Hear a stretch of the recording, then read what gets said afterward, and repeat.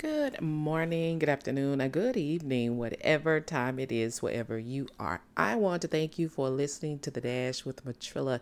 Guys, let's talk about those who live among us, right? There are, and this is for, and when I say those that live amongst us, I'm not talking about alien beings. I'm talking about as a believer in Christ, when we're in church, when we're at work, when we're just doing everyday life, there is a ram that we are a ram that we're not able to see called the spiritual ram, right? And here is the thing. This podcast may not be for everyone, but here is what this podcast is designed for. It is designed to teach you what the word truly says in context, and also to actually encourage you, inspire you, and lift you up, but to make sure that you have a clear understanding of what is going on around you. Most people are afraid to talk about the spirit realm because it sounds so spooky or kooky or religious and the whole nine.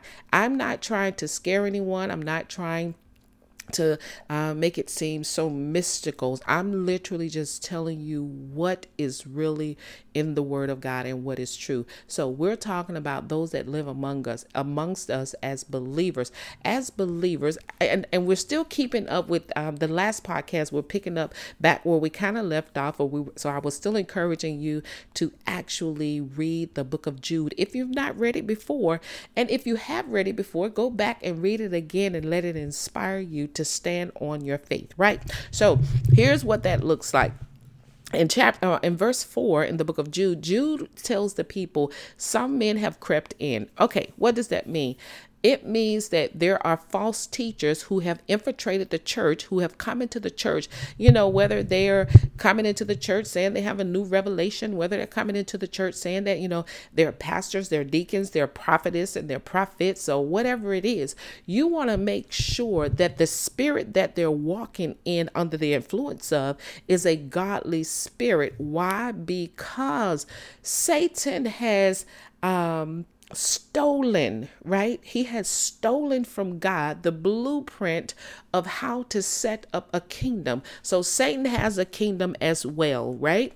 And his kingdom is a dark kingdom. However, that kingdom is set up with preachers and deacons and prophets and prophetess and all of the alike. The same.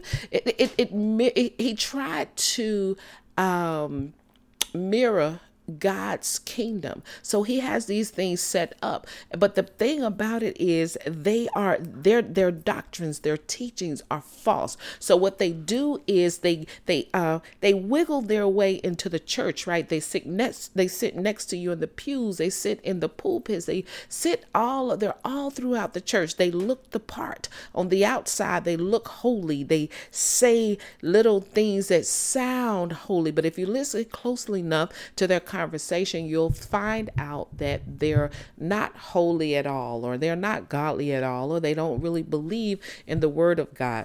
So when you hear me say they're living around us and amongst us, it is because they truly are. I tell people all the time, just because you go to church doesn't mean that the devil didn't go to church as well. The devil goes to church just like you go to church. You know why? Because the church has forgotten how to actually operate in the power that was given to them. And when I say forgotten, and this is not for all churches, but there are a lot of churches today who water down their message, who leave Christ out of their message, who refuse to talk about the things that the Bible really say. It's more like an inspirational thing now, and there's nothing wrong with being inspired, because the Bible does tell us to lift each other up, but it also tells us to teach the word and teach the gospel, right? So here's what I just told somebody a couple of weeks ago.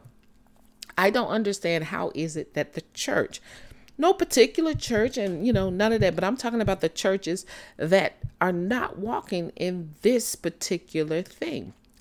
Jesus himself says, heal the sick, cast out demons. Heal the sick, cast out demons. Heal the sick, cast out demons. Now he said some other things, but we're actually just stuck on heal the sick and cast out demons. If Jesus says heal the sick, that means there are going to be some sick people. If he says cast out demons, that means there are going to be some people who are demonically possessed. So why aren't we walking in that authority? He says heal the sick, cast out demons. Heal the sick, cast out demons. So that means that those things actually exist, right?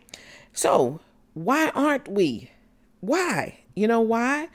Because people are afraid to actually walk in the word of God, truly walk in the word of God. And again, I'm going to remind you, and I want to make sure I want to make sure I give you the scripture for this. So we're talking about Matthews 10:8, and Matthews 10:8, this is literally Jesus. I'm going to kind of give you, somewhat of the whole scripture and what I'm talking about, because I don't want to leave you hanging. He says, heal the sick, raise the dead, cleanse those who have leprosy, drive out demons, right? So that version is, I think, the NIV version.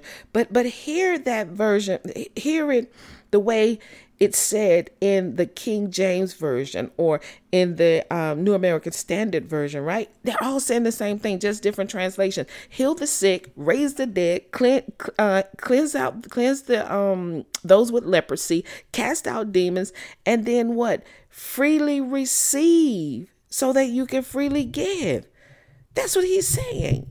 So why isn't the church operating in that authority? Because we're too busy playing nice with the world. We're too busy trying to make sure that people like us and that people click on our social media pages and people continue to just fill the pews. Well, here's what I'm going to say as a pastor. I want to be so correct when it comes to the word of God that I don't care if only one person comes to the church. I don't care if only one person clicks on the page or click on the site. I don't care if but one person calls for prayer.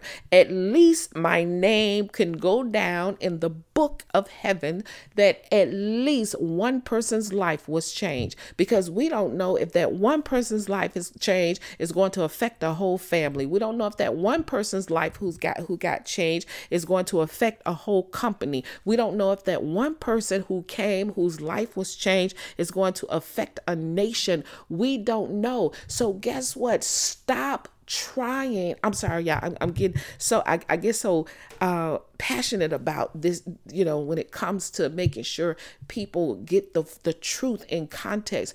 Stop trying to appease the world and start helping the world understand what the word of God really means for their life, not this ritualistic stuff.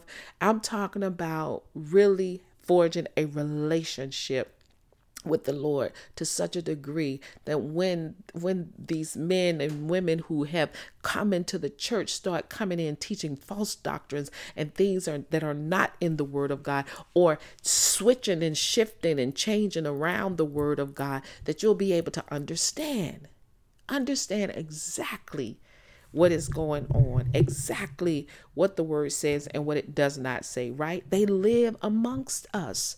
They go to work with us. They're at the baseball games, football games. They're at the Girl Scout meetings. They're everywhere. But you have got to be able to identify them. And the only way to identify them is you have got to know the truth of the word of God. And that is my job. And I want to make sure y'all get the word of God, right? Get the truth. I'm not going to water it down. I'm not going to try to, I'm not going to try to beat you over the head with it. I'm going to give it to you exactly the way it is in the word of God. And then I'm going to ask the Lord to tailor my words to such a degree that when you hear the words, that you hear his voice and not my voice. And then I thank him continuously for letting me be a witness to what it is that he is doing in this world, what he's saying in this world. Hey, stay awake, right? I didn't say stay woke. I said stay awake. Be alert to the things that's going on around you. And this is not about anything racial. We're going to talk about that too. This is not a racial thing. This is not a prejudice thing. This is a spiritual thing, because I don't care. Hey, we're all the same under our skin, right? We're all the same. It just depends on what spirit. It's the spirit that we are allowing to influence our life. What spirit is influencing your life? I'm trying to stop y'all. What spirit is influencing your life? What spirit are you under the control of? This has nothing to do with the color of your skin. This is man-made stuff. God is concerned about your spirit, about your soul. He's concerned about your heart. That's the important thing. And the enemy knows that, right? So that's why the attack is on. And that's why you have to be aware of those who are living amongst you. Hey, that's my spill for today. You guys know what I say. Never give up on your life.